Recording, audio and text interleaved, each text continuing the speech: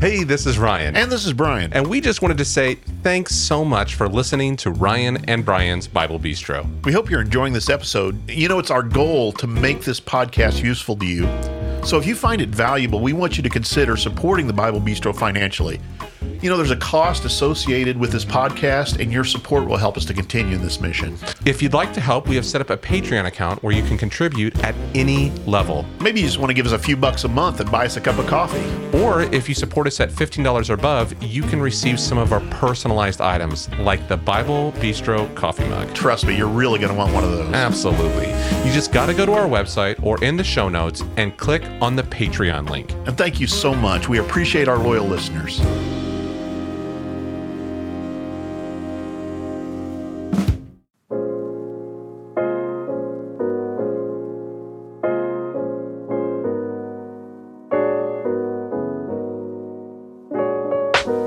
Welcome back to Ryan and Brian's Bible Bistro. I'm Ryan. Hey, and I'm Brian. And this is the Bible Bistro. I'm the Brian half of Ryan and Brian. You are the Brian half. We quit saying half. Well, that was just in the intro. Oh, okay. When we used to do the anymore. old way. Okay. The old ways. Not anymore. I remember. That sounds like a church member now. The old That's when ways? we used to do it. Yeah, that's my seat. We've always done it this way. That's my I've favorite always line. sat in that seat. There was a Anyway, yeah, enough of that. When I We die, should- bronze me and put me back in my seat. We shouldn't go there today. All right. So, Yes. so yeah, we didn't talk about this last week with Chad, but you and I and our lovely spouses. I was going to say the help and the Yes, the help, also known as my wife, and your wife. the donor. We all Went to to Chicago. Chicago. Yeah, and had an excursion. Ate some good food. We ate a lot of food. I mean, you and I. fairness. Where have you and I gone that we haven't eaten a lot of food? Yes, but we came back and I'm like, I have to purge. I have to give me lean meats and vegetables for a while. Oh, it was good though. We had a we good had time. ramen at Umai, which is one of my favorite places up there, and we found a new brunch place that was really good. I enjoyed that a lot. That was Half of good. Chicago was there. And half the visitors of Chicago were there. Half the visitors of Chicago were there. And then when we left, downtown broke out into a riot. Just kidding. It's a bad joke. It did after we left. It did that night. Anyway, Anyway. we went to Chicago, saw a great concert. Yeah. It was a band called Scary Pockets. Scary Pockets. It's on YouTube. So if you're watching us on YouTube and you like music, you could look up Scary Pockets. It's good music, and it was a great show. The interesting thing about it is it's hard to explain because somebody's like, Scary Pockets, who's that? Like they're expecting some kind of thrash metal or something, and or what is it, death metal? I don't know what that means. I don't But either. It's they do funk covers of popular music. Yes. and people kind of look, and you say that, and you're going, okay, Yeah, some of it's older remixes, Some of it's newer. Some of it's Yeah. newer stuff, but it's a lot of fun. I mean, A lot it was of fun. a It was a great show, fun concert. So, Yep. we did that. Anyway. So the bistro was on the road for that. Yeah, but now it we're was fun. back in our remote bistros. Yes. recording a podcast for you, our listener. And I think this is going to be an interesting topic. It may even bring in some new listeners, some people who aren't familiar with us. If you aren't familiar with us, I would encourage you to go back and listen. We've got over 100, Over 100 episodes. which is hard to believe. But go back and listen to some of the others. You'll find some other stuff on the book of Revelation, which is what we're going to talk about today. We're going to talk about Revelation 13 particularly. If you want to, as you're hiking and listening to this, if you want to turn in your Bibles to Revelation 13 is what we're going to talk about. Everybody's got it just handy right there with them. I was thinking about this last week when we talked to Chad, and you said, well, who's the author of Hebrews? And I thought, that's one of those questions. Anytime somebody finds out you teach the book of Hebrews, that's going to be the question you get. Whenever anybody finds out I've taught the book of Revelation or I've spent any time studying it, dealing with it, this is one of those questions that I get. Oh, well, what is the mark of the beast? Usually it's, well, what is the meaning of 666 is the way it's said. Some people don't even, I think, realize it's the mark of the beast. But it's kind of funny. It's one of those things we've talked about before that I think there are all kinds of ideas out there about, because it's a cultural mark more than it is from Bible study. So anyway, the passage where it's mentioned is only one place, is in Revelation 13.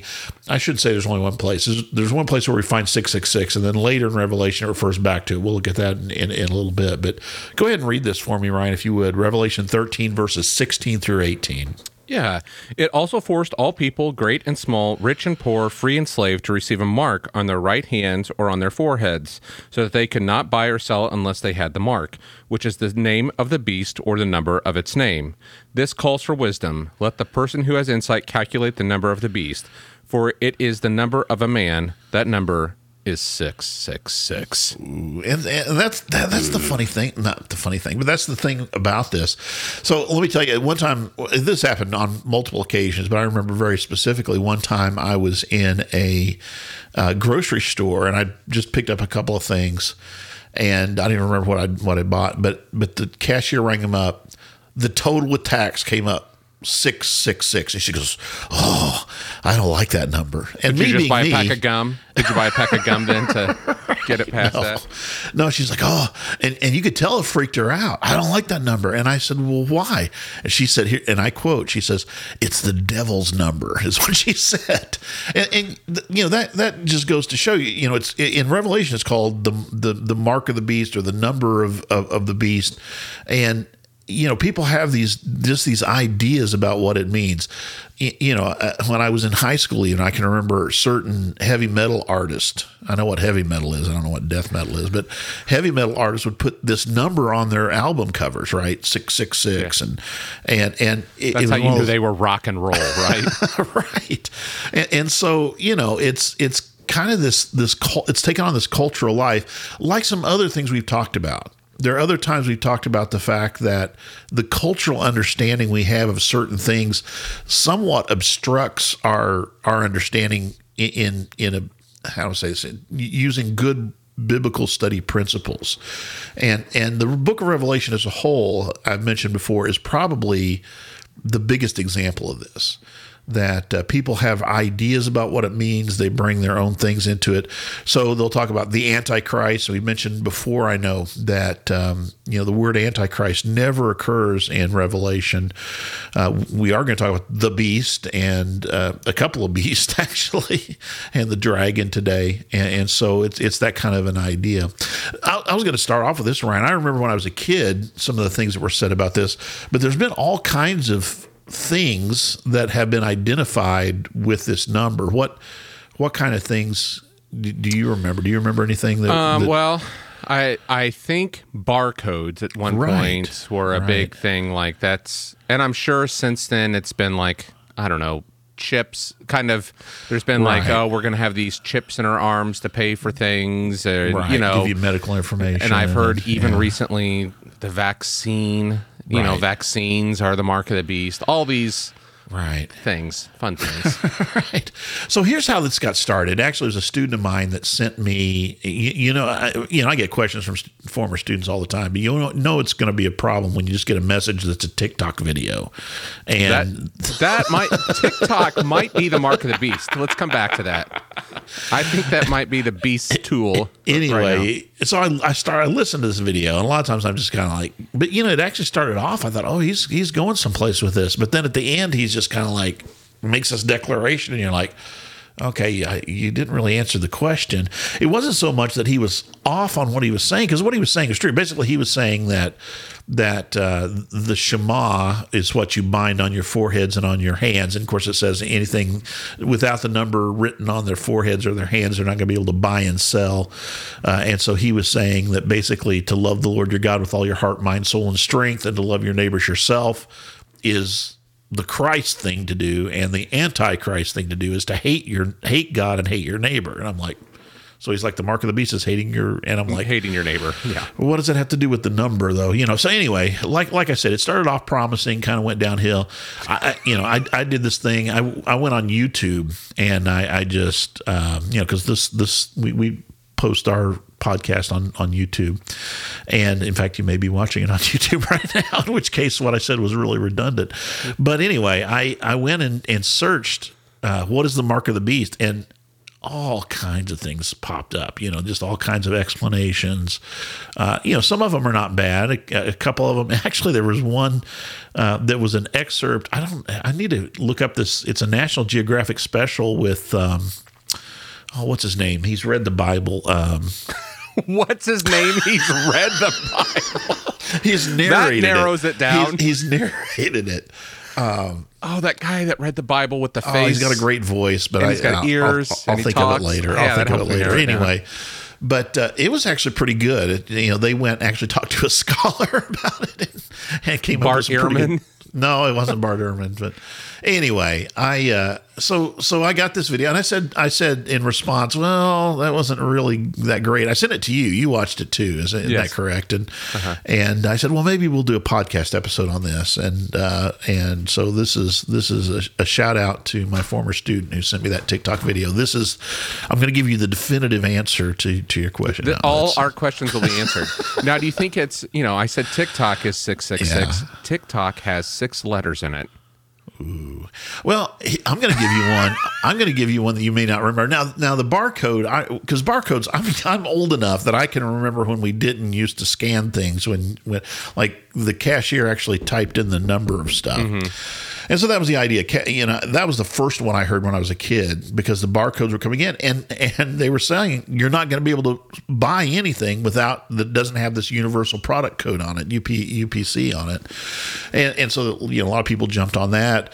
They looked at there's 3 segments that are 6 long or something, and they made it into this. I'm going to give you one. I bet you've never heard this. So do you know Ronald Reagan's middle name? No. I think it's Wilson, if I remember correctly. Now I'm going to get somebody to correct me on that. But Ronald has 6 letters, Wilson has 6 letters, and Reagan has 6 letters. Trickle down economics. When he was elected, I remember people talking about, he's the beast, he's the Antichrist, and anyway, he's an actor. He's an actor who takes on political. Oh my gosh! Take that for what you want, but anyway, my point is there's been lots, like you said, there's been lots of things identified over the ages about this.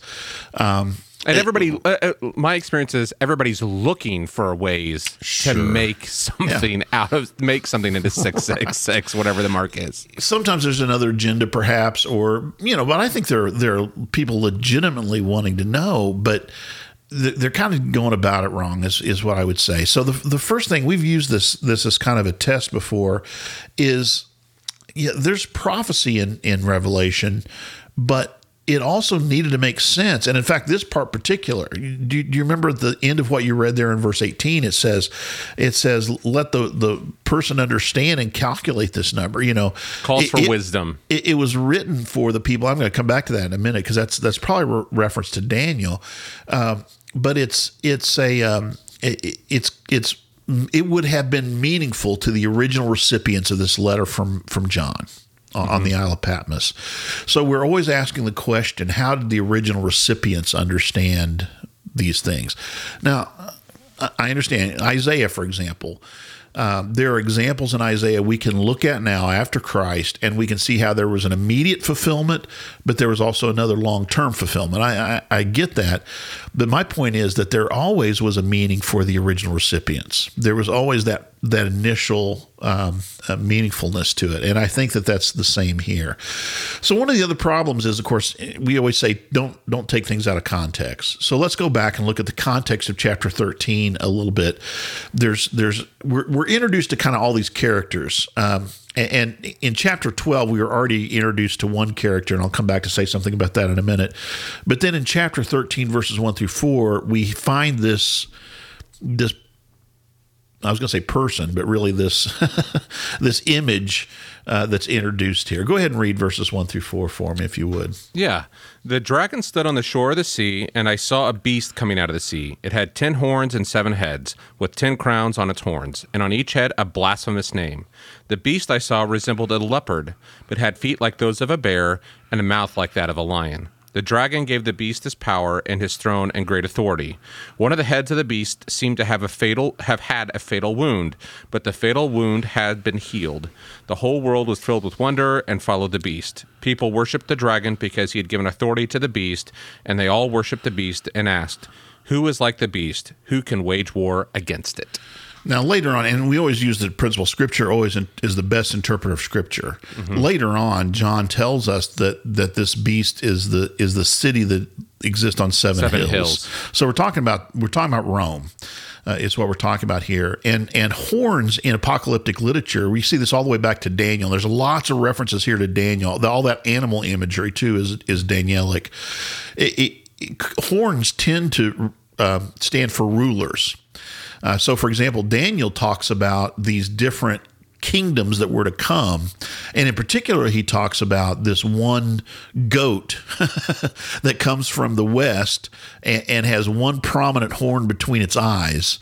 Mm-hmm. And that goat comes and it says its feet don't even touch the ground. That's how fast it's going. You know, it's like one of those cartoon characters that's moving. And yes, and its feet aren't.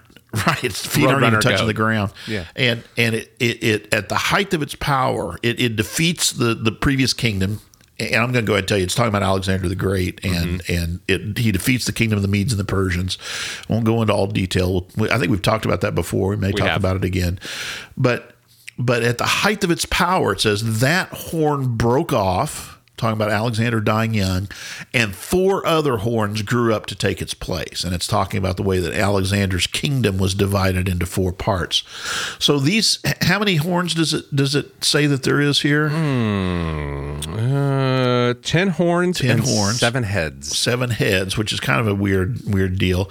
But this idea of 10 horns is going to be standing for these various rulers. And I'll go ahead and say that when Daniel was writing the fourth, he writes about 4 kingdoms. The 4th kingdom that he talked about was the kingdom of Rome. And so now John is living under, the author of Revelation is living under Roman rule, and in fact, he's already being exiled because of his belief in Jesus, and his maintaining the testimony is what he says, and so he's in exile on Patmos by Rome's power as he's writing this letter. And so those 10 horns that are on this beast probably stand for the Caesars, the emperors that would have existed during that period of time. And there's different ways to count this, and it gets very complex, and there's some debate over this. Generally speaking, most students of Revelation, most people who spend a lot of time in it, understand this to be the Roman emperors in one way or another. So that's the first beast that's mentioned, and I'm going to go ahead and say there's another beast we're going to get to, and just so we're clear on this, the number, when we talk about the number of the beast, if we use that shorthand way to refer to it, when we talk about 666, that is a reference to the first beast, not the second beast. And I'm going to show you why. Flip over, if you would, just a couple chapters to Revelation 15, and just read verses 1 and 2 for me there. I saw in heaven another great and marvelous sign, 7 angels with 7 last plagues. Last, because with them God's wrath is completed. And I saw what looked like a sea of glass glowing with fire, and standing beside the sea, those who had been victorious over the beast and its image and over the number of its name. Okay, so that's referring to that first beast that they're victorious over. Mm-hmm. And so this refers back, as I mentioned, to this chapter 13, where it talks about the number of the beast. And they've been able to not compromise their faith. They've been able to maintain their faithfulness through all of this. So this beast that's referred to, and again, I've already said I think it's Rome, and I'm going to tell you why I think it's coming up out of the sea in just a minute. But notice that this beast is coordinating with the dragon.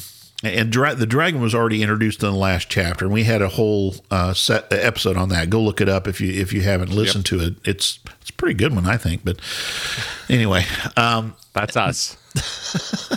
Back in Revelation chapter 12, verses 7 through 9, John specifically identifies this dragon.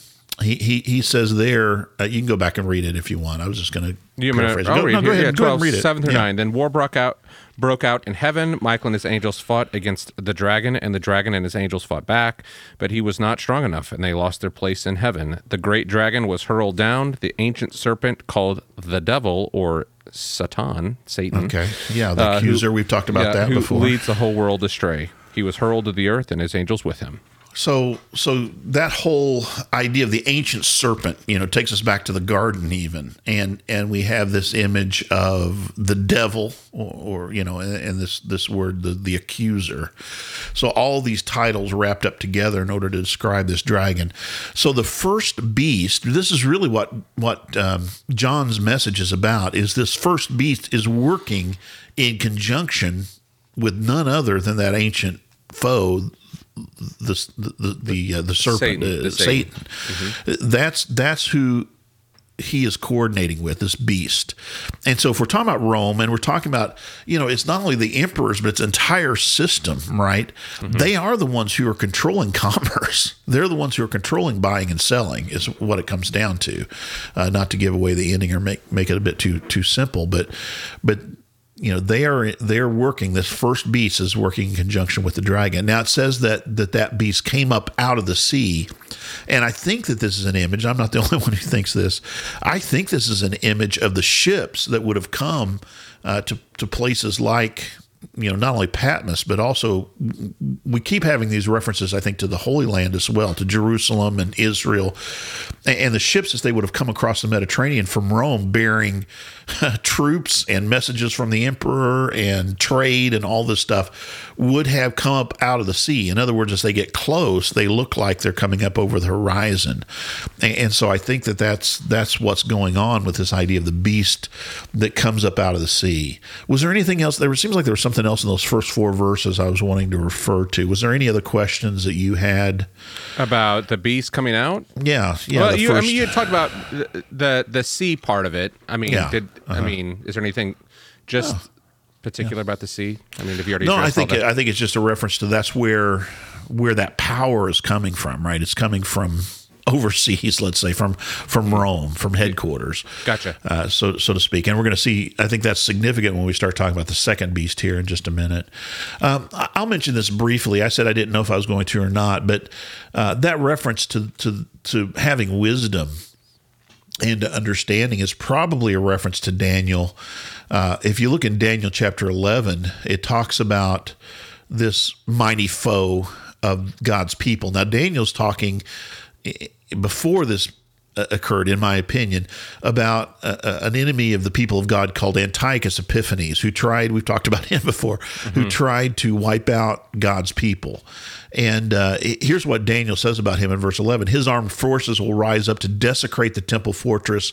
They will abolish the daily sacrifice. They will set up the abomination that causes desolation, probably a reference to an idol that Antiochus Epiphanes set up in the temple grounds, a graven image with his own image, by the way, as I mentioned before, in the temple, the abomination that brings desolation. With flattery, he will corrupt those who violated the covenant. And here it's talking about basically seducing God's people onto his side.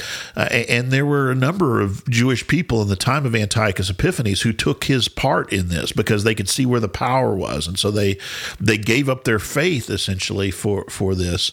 And here's what it says. He will corrupt those who have violated the covenant, but the people who know their God will firmly resist him. Those who are wise will instruct many. And then it says, even though they will fall to the sword, they'll have persecution. This is the same message that John is giving. Basically, he's saying we need to have wisdom in this time when we're dealing with powers that are calling God's people to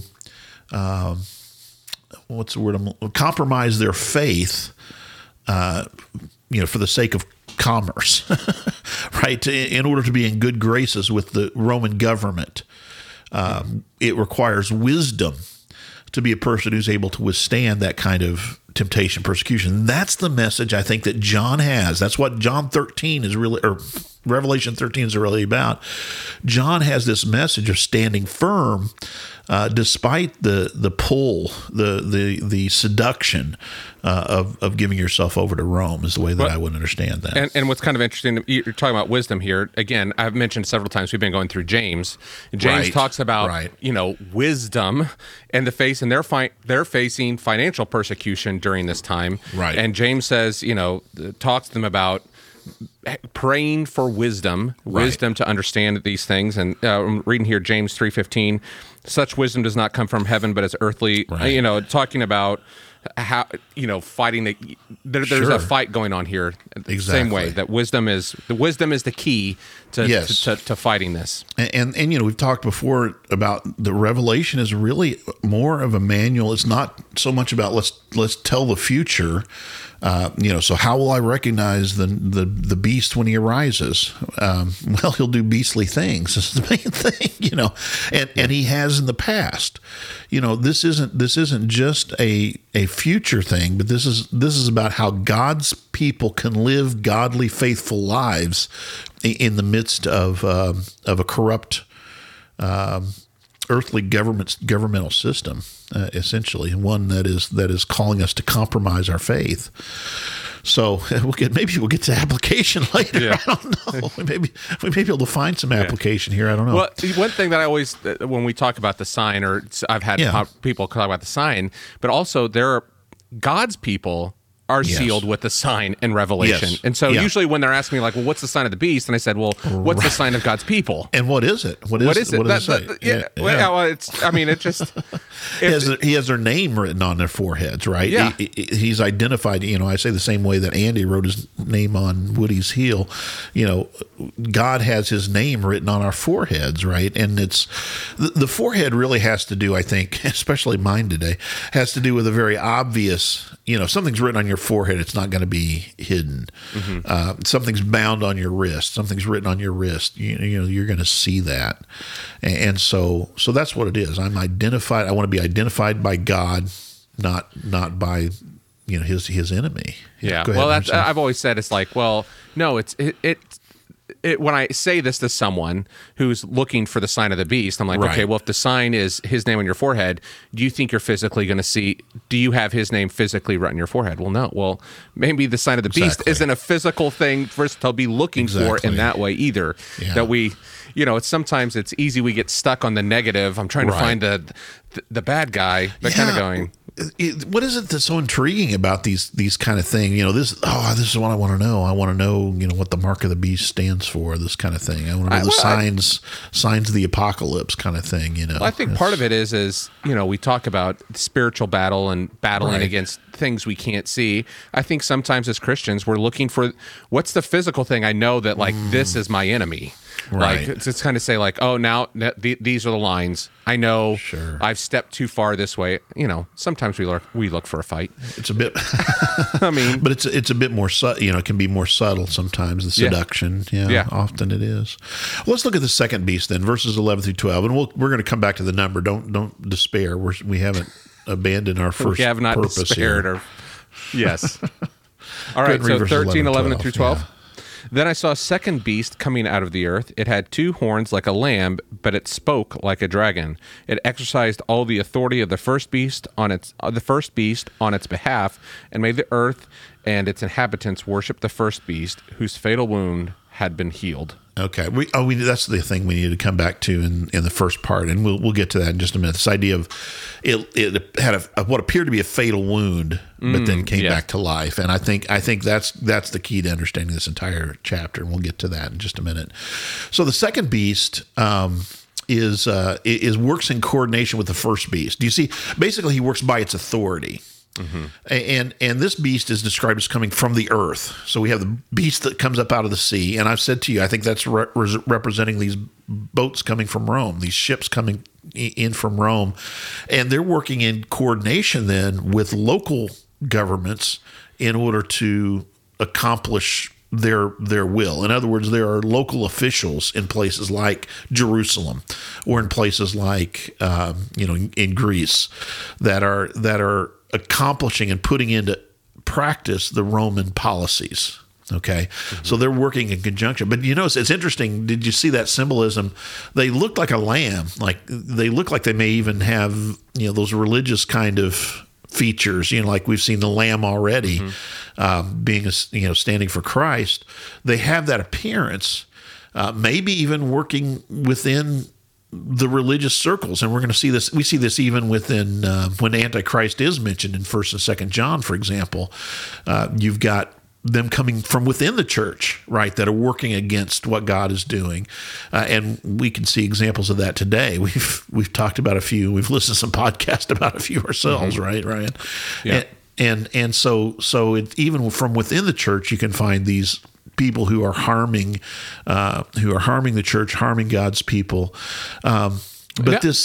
Go ahead. Yeah, so I've read in a couple places, and I don't know if it's on the same path here. Not necessarily like local governments, but it's been more like the kind of the occultic priests of the people. You know what I mean? Local like leaders. The local leaders, Yeah. or that basically saying like they're the ones that are saying worship the emperor. Like they're the ones that are giving the cultic emperor worship its power. These the local people, Local representatives. Okay, so Yep. so when you said government, I was thinking, well, yeah.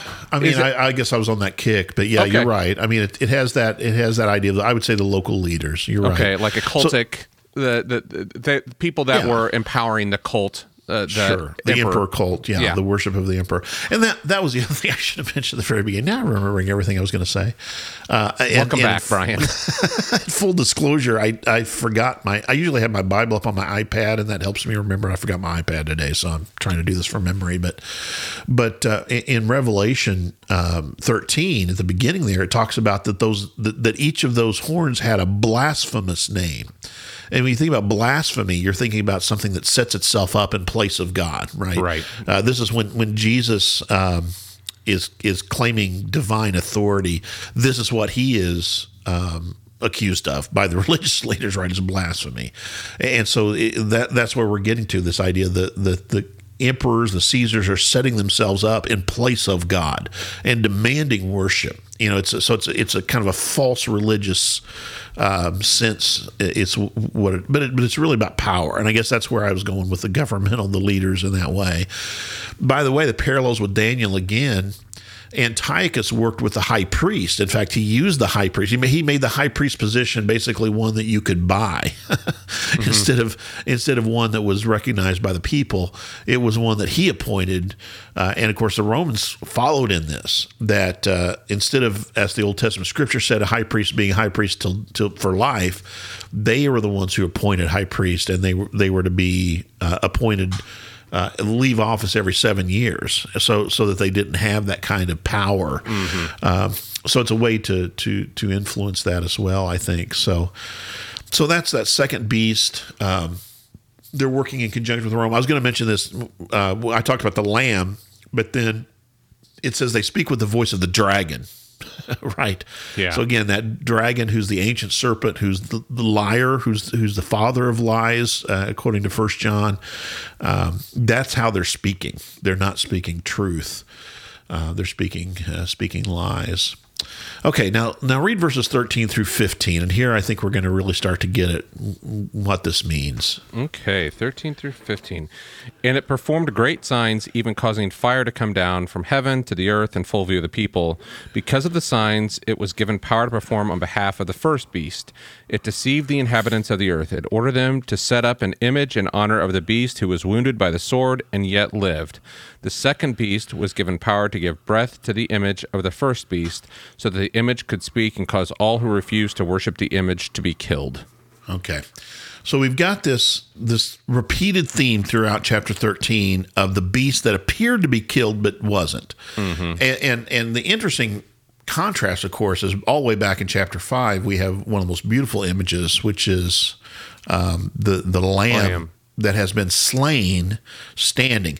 He did not. It's important. He did not appear to have been slain, but this is a lamb who was slain and is now standing. And in contrast to this, you have this kind of false miracle of one who appears to have been killed, but has now come back to life. And this goes to something, and this is what I responded to my student when they sent me that in the first place. I said, well, I think it's Nero Redivivus. And they're like, what? What's Nero Redivivus? There was this Nero, of course, the emperor was a big persecutor of the church. And it's under Nero that Peter and Paul both died. Were both killed. Both state executed them under Emperor Nero. That's when it took place. Nero, though, had at some point committed suicide, but there was a rumor, and this is what it's a legend. This is what Nero Redivivus is there was a legend that he had not really died, but he was away, and at some point he was going to come back, and he was going to take Rome once again.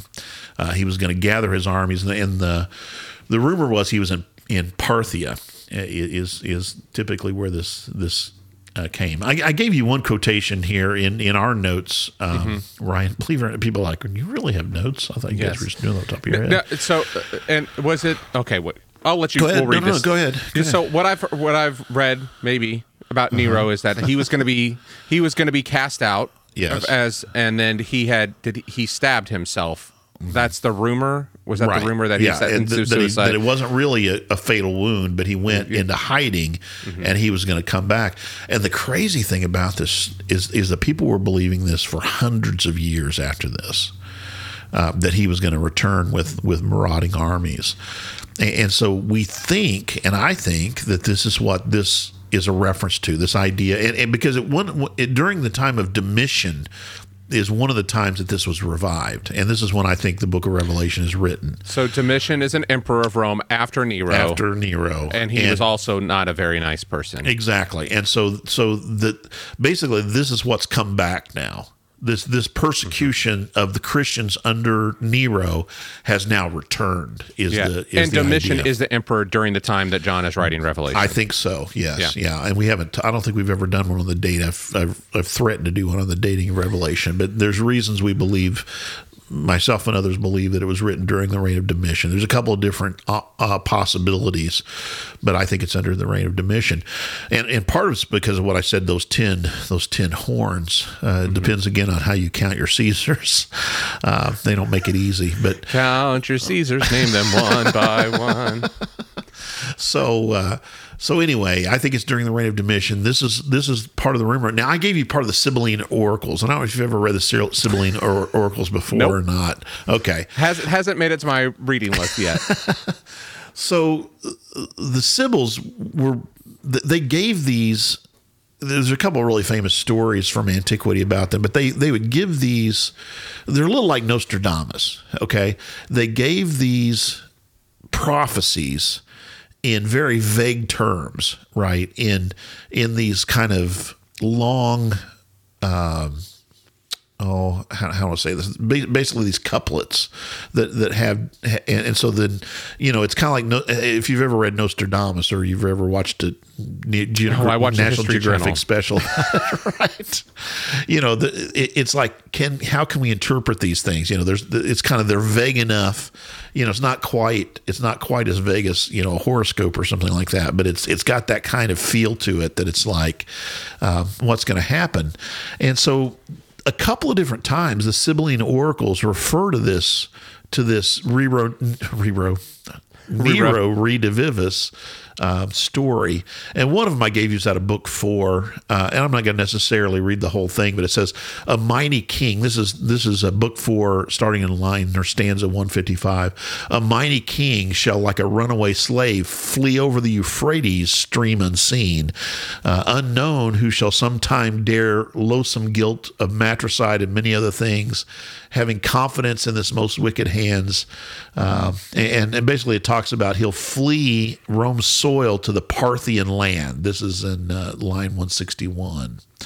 And then later, it will talk about this idea out of Syria will come Rome's foremost man, who having burned the temple of Solima, which is the Sibylline Oracle's way to refer to Jerusalem. So this is probably talking about the time of Titus and Vespasian and the sack of Jerusalem in 70 AD. And the interesting thing about this is that this is another time that this Nero redivivus, because that only been a few years after Nero's death. That we even after his death, it's the temple's being torn down, and we're getting this revisited idea of he's coming still. He's coming back, and he's going to be in charge again, and the same way that he caused persecution before, he's going to do it again. But then down later, excuse me, I've got some allergies. It's a nice day outside, but all the trees are budding and stuff. Yes.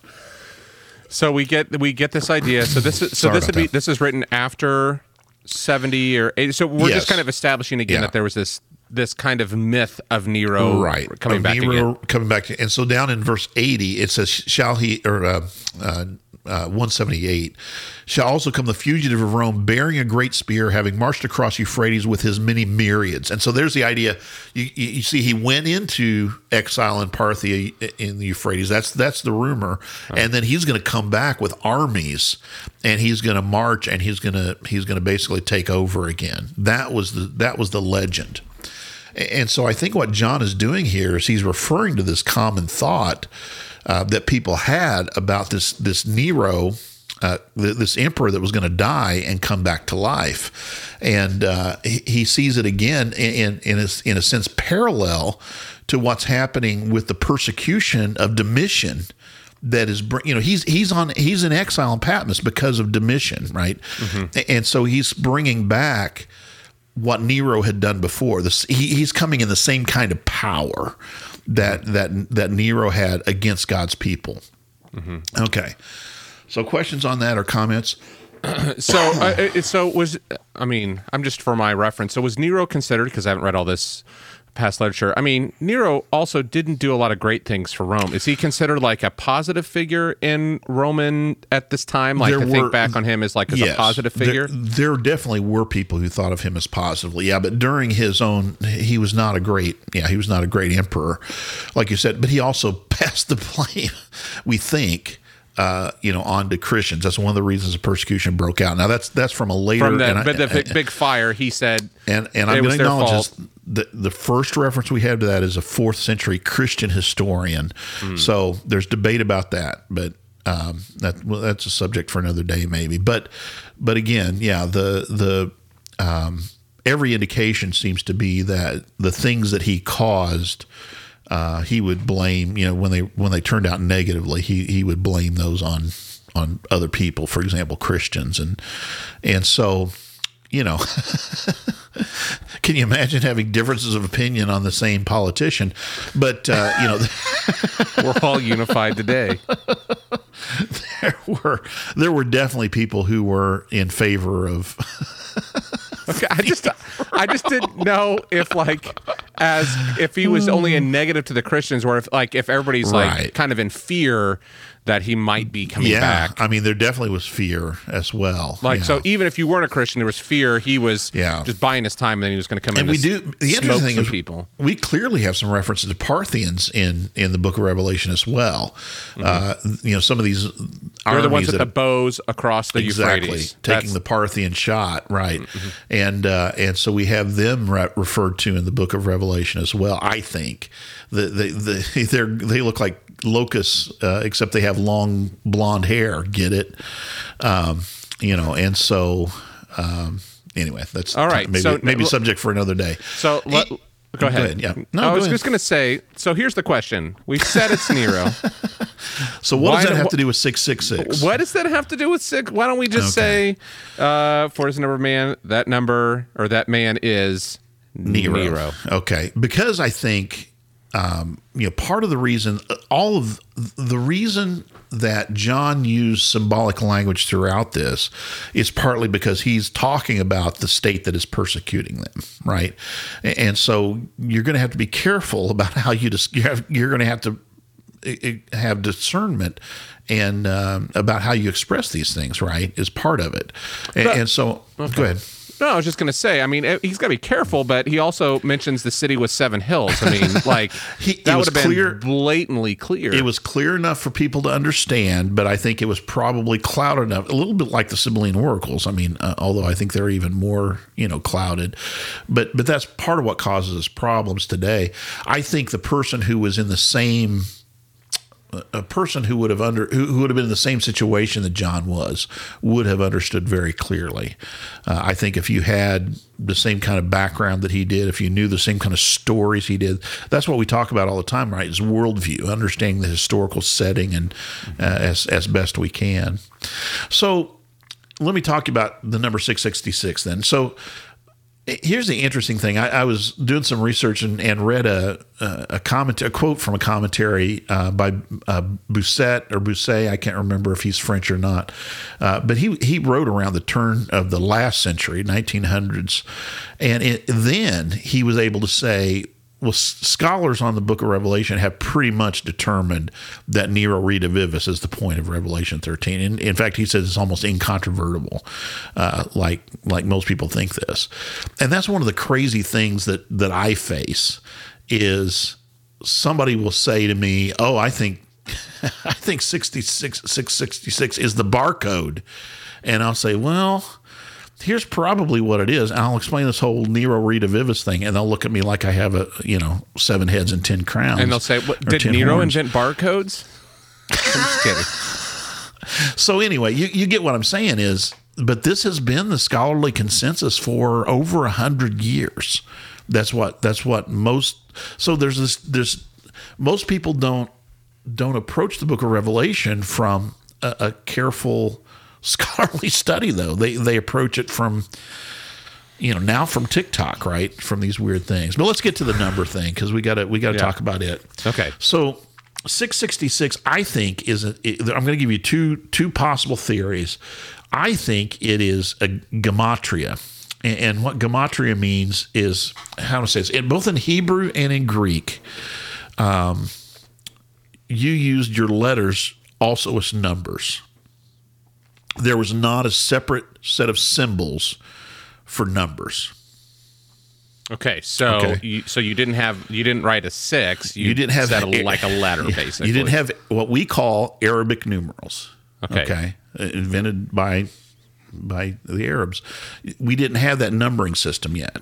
Okay. And you may have heard of Roman numerals, right? But that's using letters in a different kind of way, right? Mm-hmm. But it was not until the Arabic numbering system, by the way, has changed all kinds of things about the way that we look at the world and think about the world, and the way we're able to do things like statistics and all kinds of crazy things that numbering system has allowed.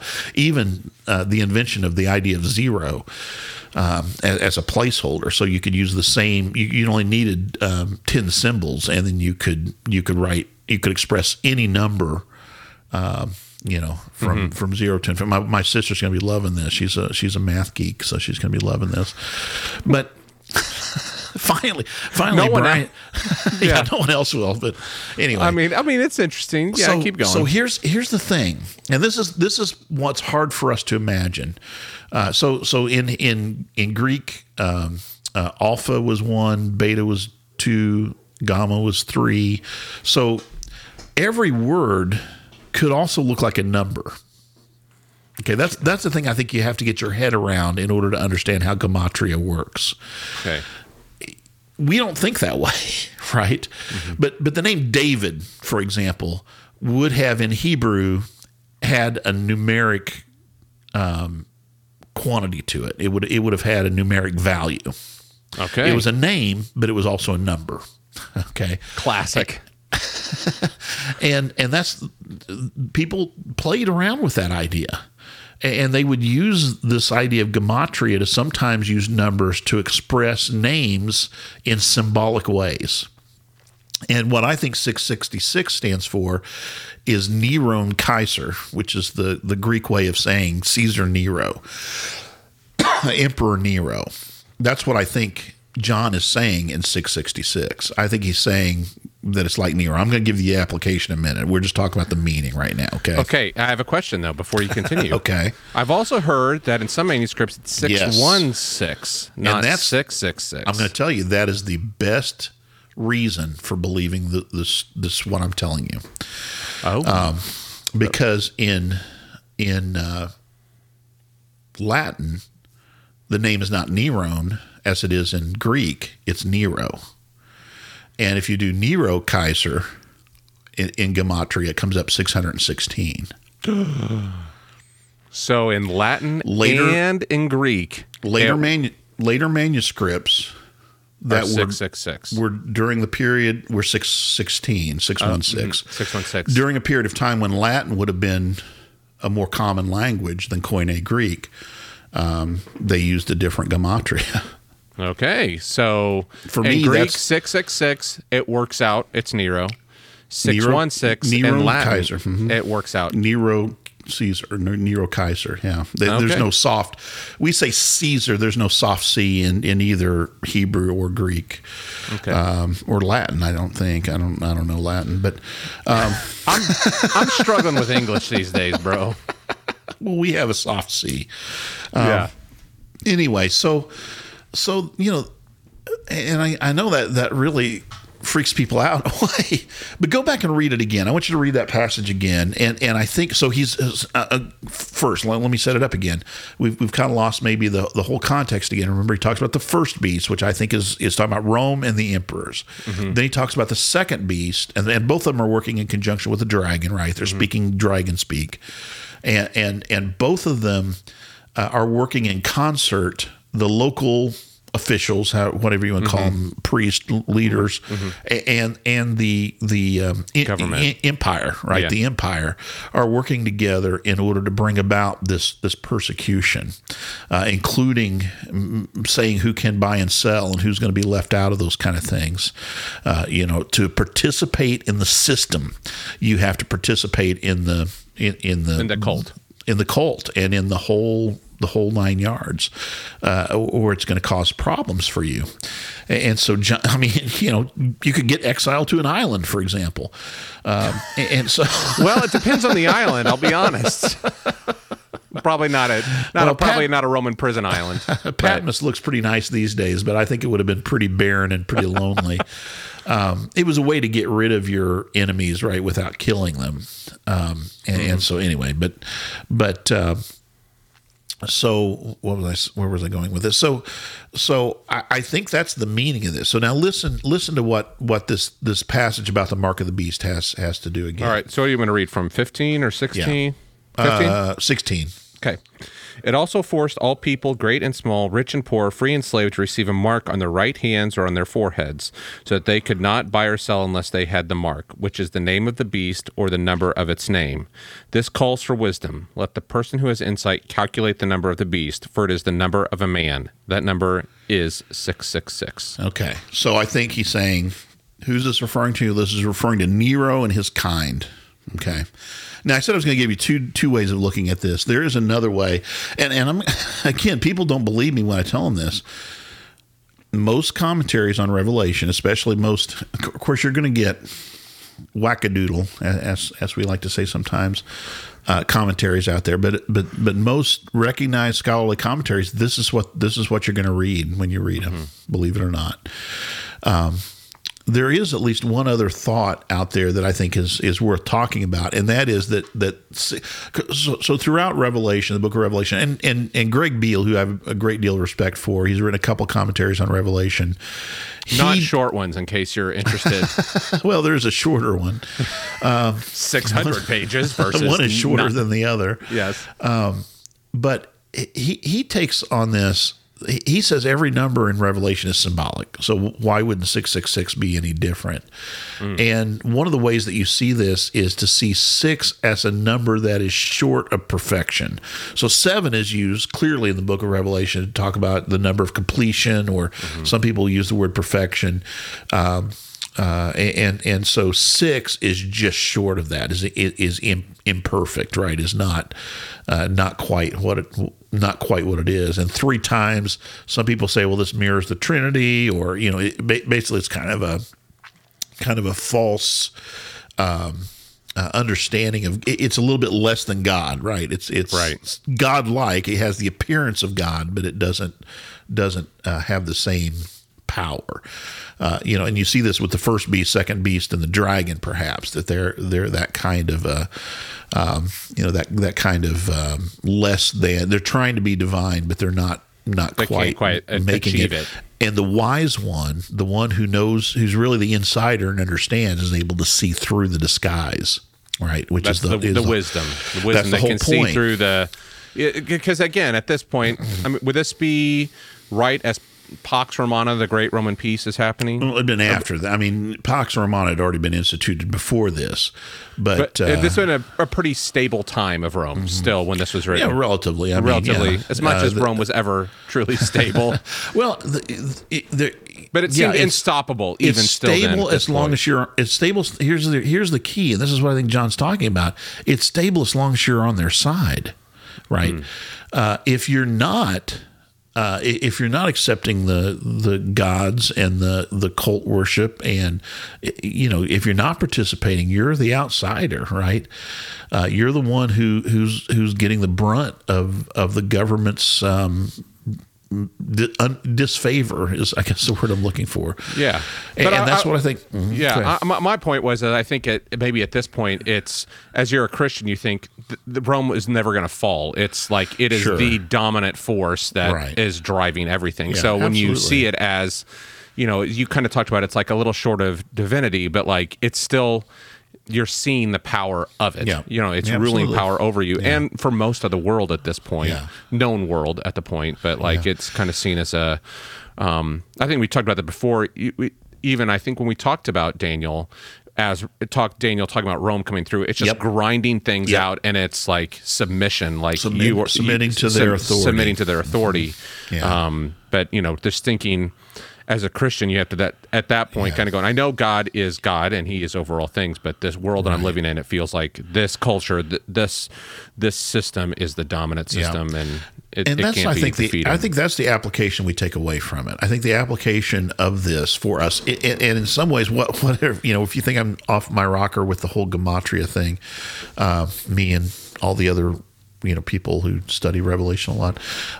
If you think we're off the rocker on this, the point still pertains, which is that we have to be discerning about participating in a system that draws us away from recognizing God as the true sovereign, right? That's why I think we have to be very careful. That's why Christ is Lord. Jesus is Christ is, as I've said before, a political statement.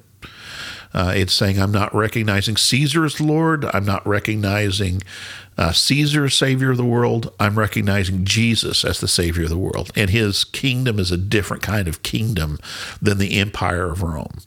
And I think it still relates to us today. Whatever nation we find ourselves in, or whatever government we find ourselves in, there is a temptation for us to want, how do I say this, to be called to participate in that system to the full in our culture, whether or not it is promoting godly things or if it is anti-Christian, right? Mm-hmm. It is against the things of Christ.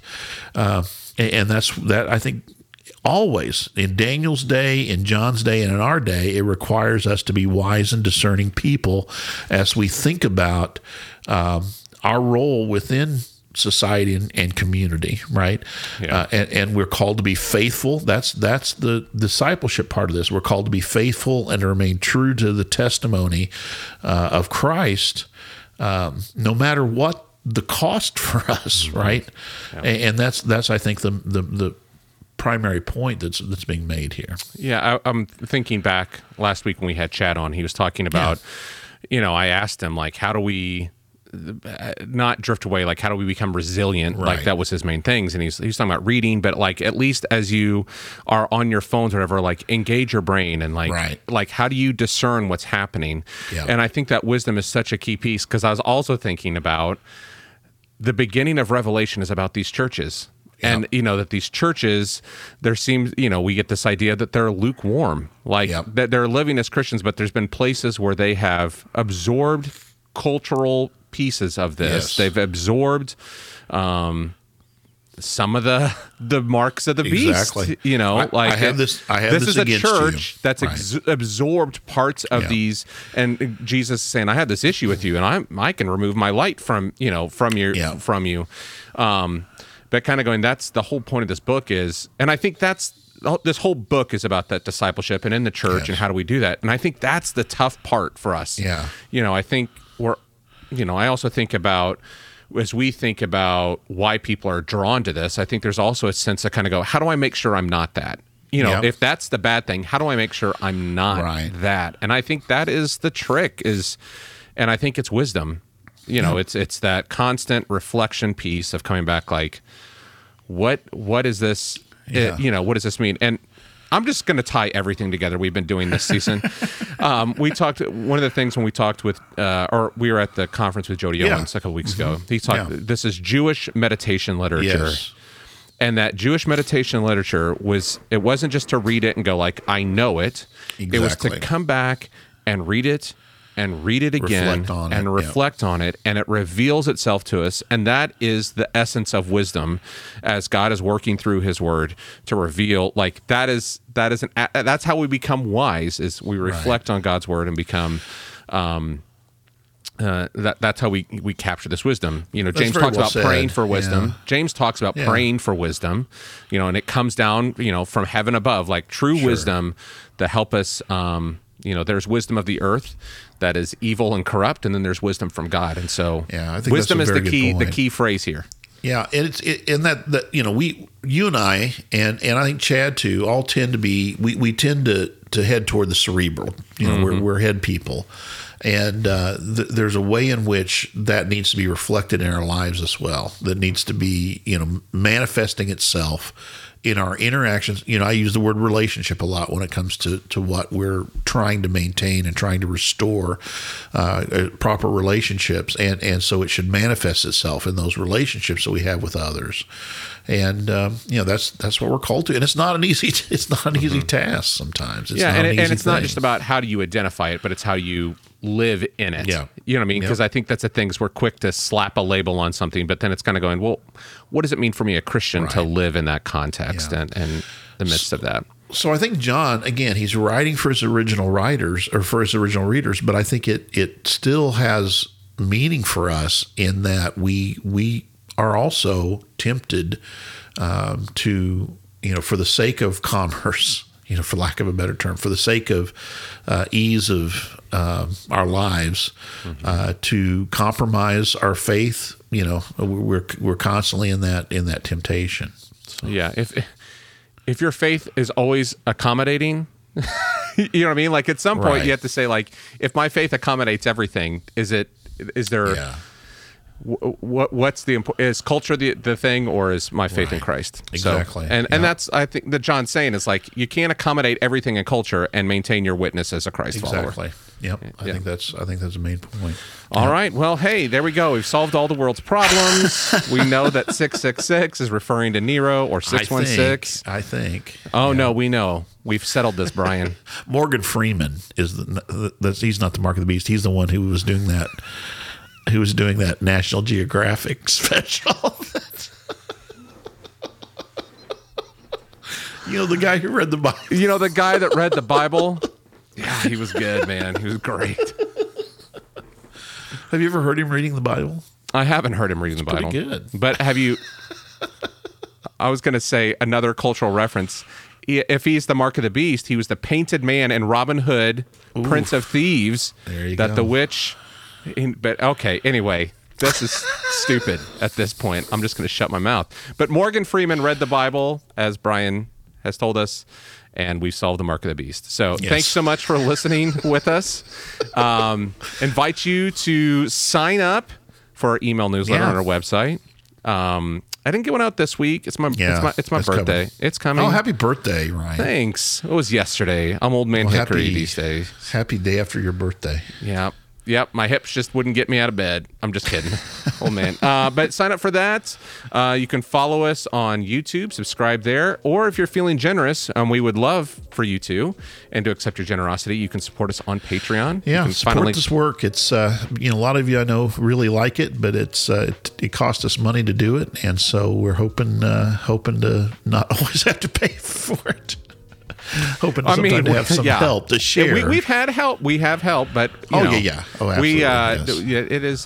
We are subsidizing the bistro. So if you enjoy it, we'd love for you to help. So thanks so much, Brian. All right, see you next time. Are we going to start a new series next? New series. I think next week. And I'm calling it the Oneaters. The word wonders, but ONEDERS. What it's gonna be about? It's a reference to. It's a reference. You'll love it. We'll release the beast next week. The wonders. The wonders. All right, Brian. Well, I'll see you next Tuesday. All right. See ya. Bye-bye. Bye.